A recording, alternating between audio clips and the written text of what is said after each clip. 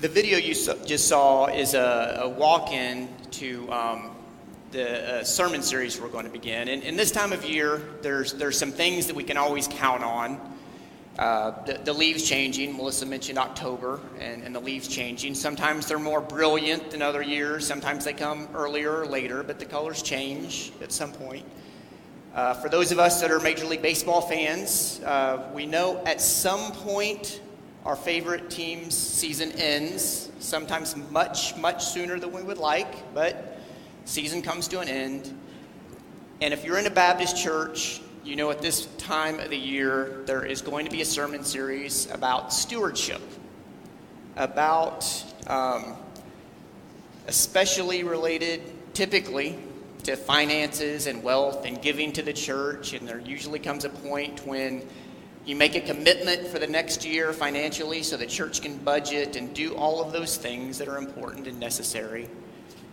But those stewardship messages and sermons can look kind of different, just like the leaves changing, just like your baseball team season. They can be a little bit different from year to year.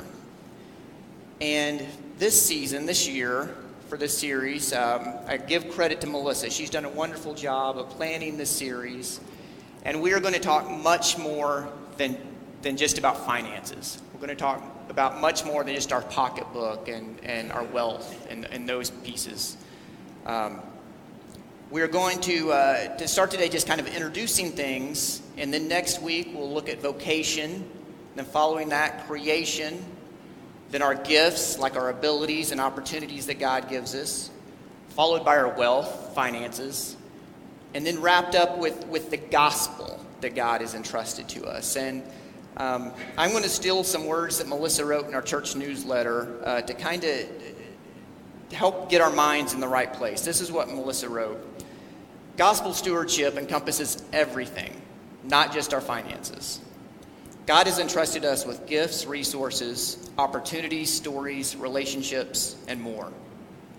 Everything we have has been given us to stewards in a way consistent with the kingdom of God. In this series, we'll talk about being good guardians and investors of our vocations, creation, gifts, wealth, and the gospel. God has put these precious things into our care and protection for God's glory and the benefit of others. So if you've been in Baptist life and Baptist church for a while, this is nothing surprising, nothing new, that we tend to talk about this every fall.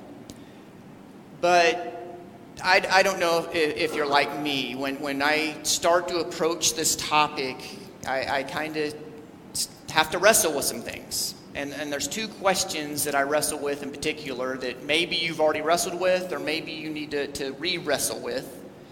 But one of them goes back to our responsive reading earlier in one of the hymns we sang about the idea or the belief of what I have, is that really mine?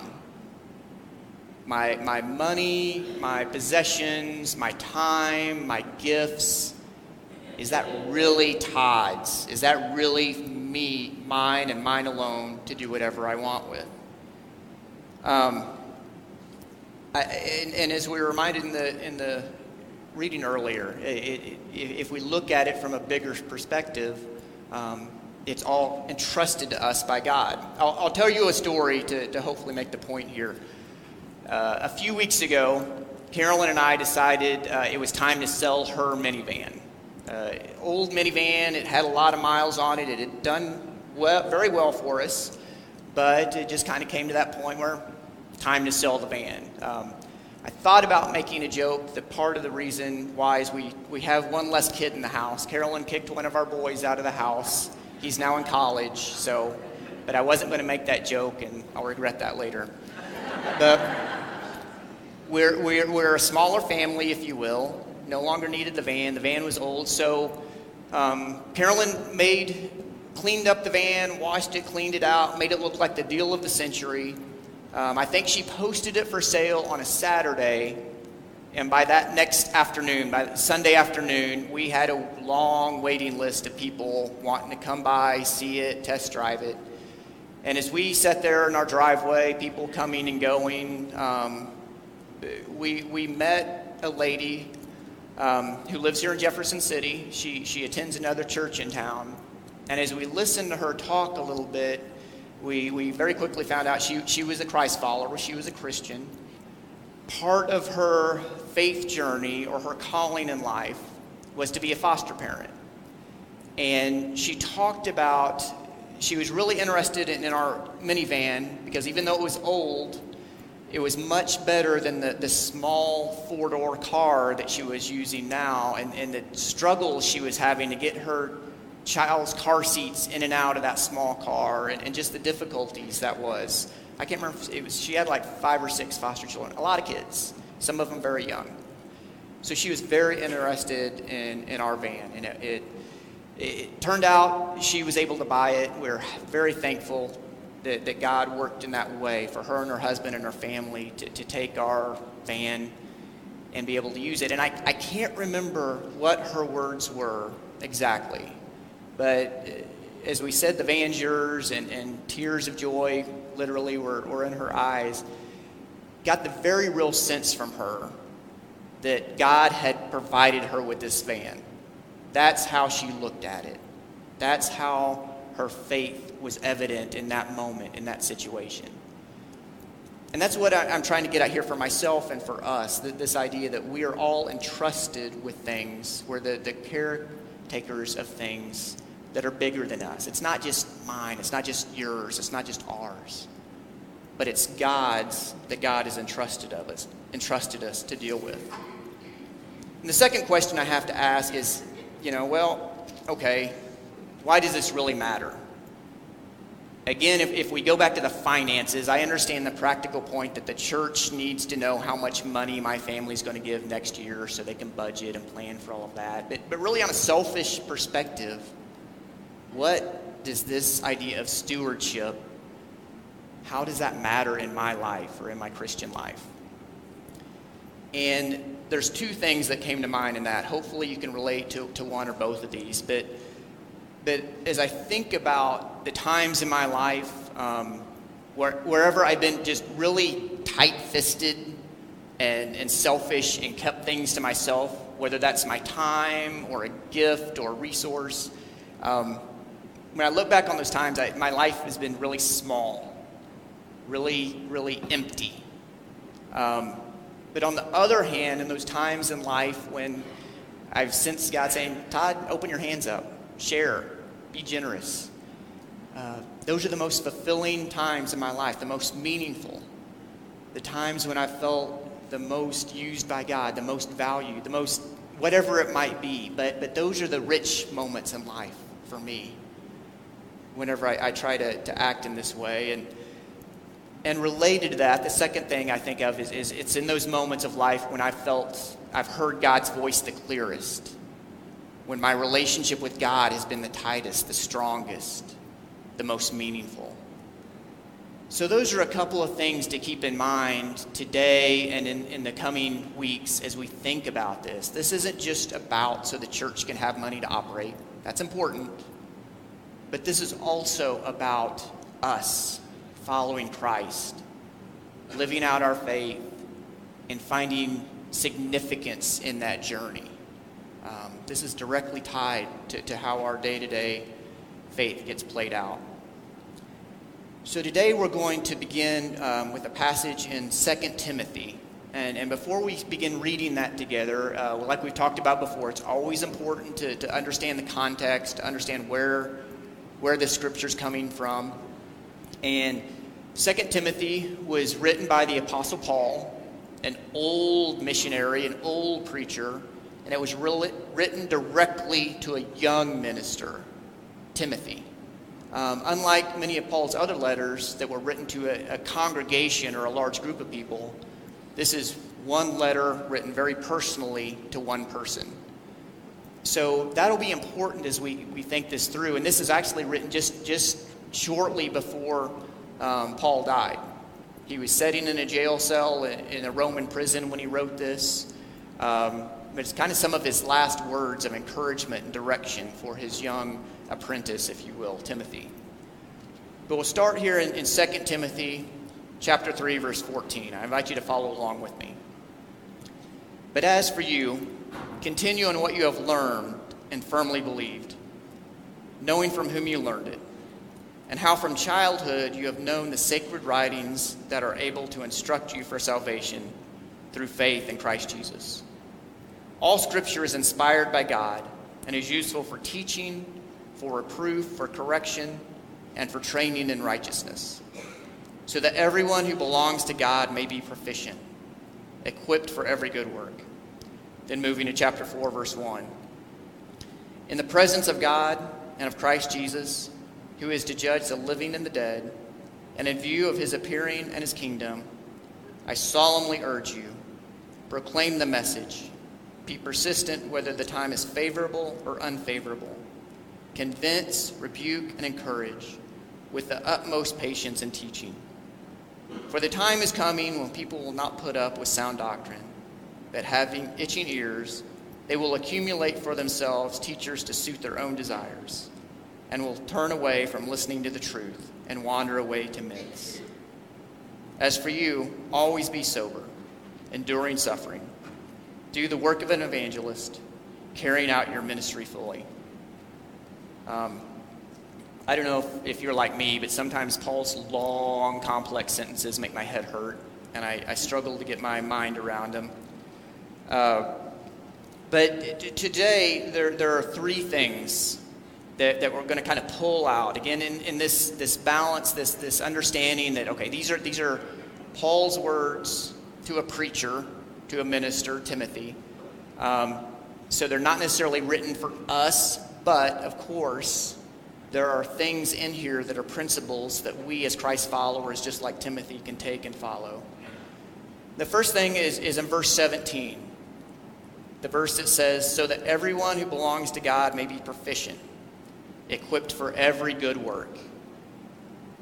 Especially the end of that sentence, of that statement, every good work. I've talked before about how sometimes the church, not necessarily this church, but the church in general, where we can be known for a lot of things, and unfortunately not all of them good.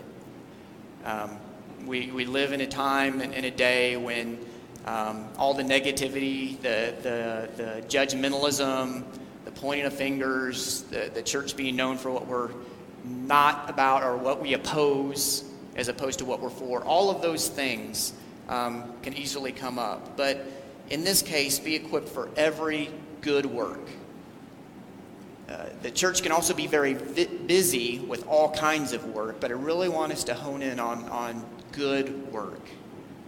What does that mean for us as we think about this sermon series and taking more than just our money, but taking our time, our relationships, our stories, our conversations, our behavior, and making sure they're focused on the good work that God is calling us to do. It's so significant and so important. And that leads directly to the second verse we'll look at. In chapter 4, verse 2, he goes on to write, proclaim the message. Be persistent whether the time is favorable or unfavorable. Convince, rebuke, and encourage with the utmost patience and teaching. The first part of the verse, proclaim the message, again, Timothy being a preacher, when you preach, when you teach, make sure you do these things. For the rest of us who usually aren't in that spot, we're still proclaiming the message every day we interact with people. And what is the message that we're sharing with other people? What are our words conveying? What is our behavior conveying? How is our attitude conveying different things? And of all those things he lists at the end of the verse, the importance of encouragement. And I tried to think today, okay, if there's one take-home point, if there's one thing I would say, this is what I challenge you to do, it would be to focus on that verse in this coming week and figure out a way to make sure that you're encouraging. Again, thinking of all the resources God has entrusted you with, how can I use those things to encourage those I interact with this week? Just before the sermon started, before the service started today, I'm just hearing bits and pieces of conversations here and in other places about just the discouragement that we're in, the situations where, man, life's hard right now, life's beating me down, and the importance of encouraging each other, and how that's something each of us can do, and how important and how needed that is. The last couple of days, I've watched 2 different sporting events, one in person and one on TV, and this has jumped out at me in a very real way. One was a soccer game, and one was a college football game. At one of the events, I noticed one of the players on the field, anytime anything bad happened, he was quick to point his finger. He was quick to yell at his teammates, do better, do your job. When something went wrong his way, he made excuses. It was, if there was encouragement on one side, he was doing everything on the opposite end of the spectrum in his behavior and his words and everything. And that got my attention.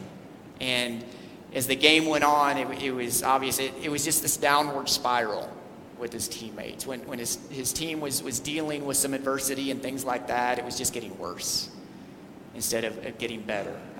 And you could see the body language of his teammates. They were turned off. They didn't want to be next to him. They didn't want to be around him. And it just wasn't positive. But then I saw another game where the exact opposite happened. And I was so impressed. I watched this game from start to finish. And it was a teammate where every time he legitimately could have pointed his finger and said, you missed the play. You did something wrong. He could have legitimately said that, and it would be true. But instead, he would look at him, and he would clap. He would sometimes give a thumbs up, but you could tell he was encouraging his teammates constantly. And there were many, many things his teammates did that were mess-ups or screw-ups. And it was amazing to see how the team responded to that and how he interacted with them, and they came together, and they fought through adversity. And it was just, to me, a day and night difference on this idea of being encouragers.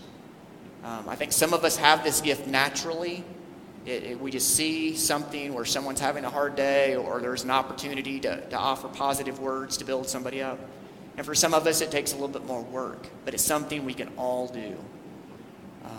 So as we think about our resources, I encourage you today, this week, to make sure that your life is an encouraging life to those around you. And then finally, moving to the end of this passage, in verse 5, it's written, as for you, always be sober, endure suffering, do the work of an evangelist, carry out your ministry fully. I have to admit, the first word I was drawn to and really wanting to try to figure out is, okay, sober in this word, is that really about alcoholic consumption? And I looked it up. It's not.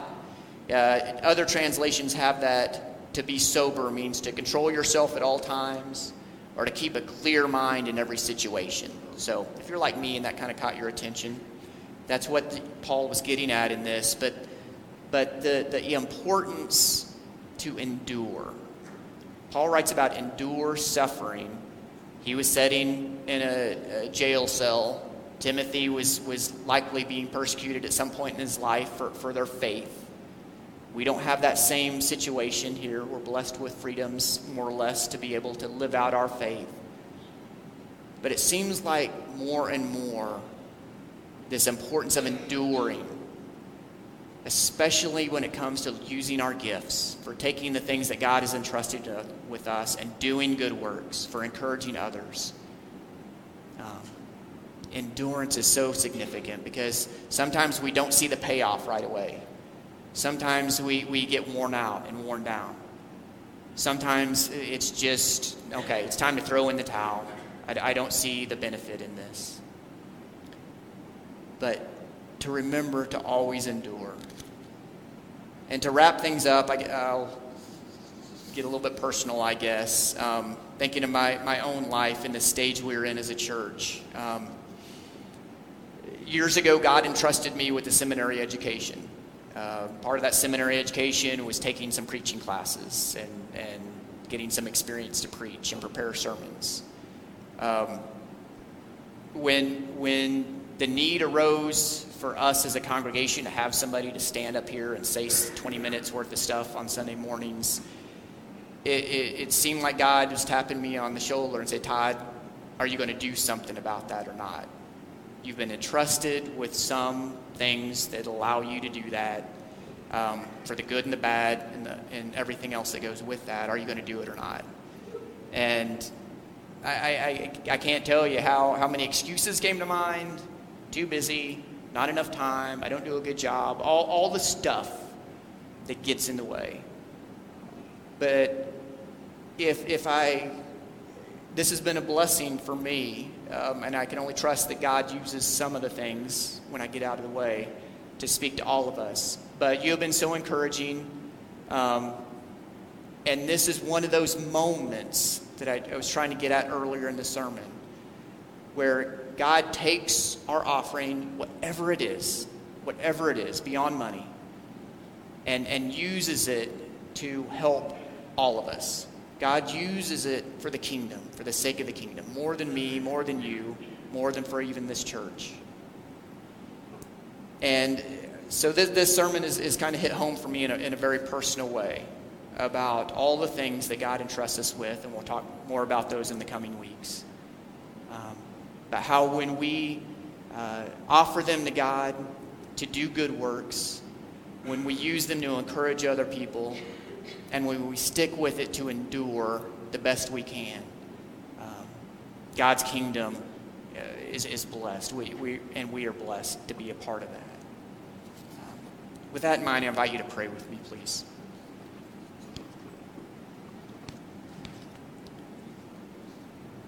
God, we are standing here with you in your presence today, and we think about the many, many things you've entrusted us with.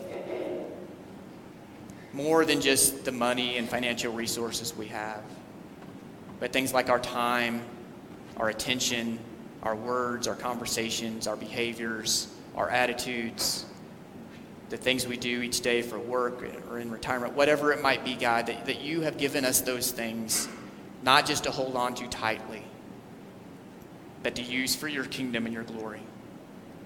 God, thank you so much for that privilege. Thank you for being so involved in our life that you allow us to be connected to you in that way. Lord, we thank you for being with us in this moment. Help us to leave here living for you and doing what we can to honor you and point other people to you. We pray this in Jesus' name. Amen.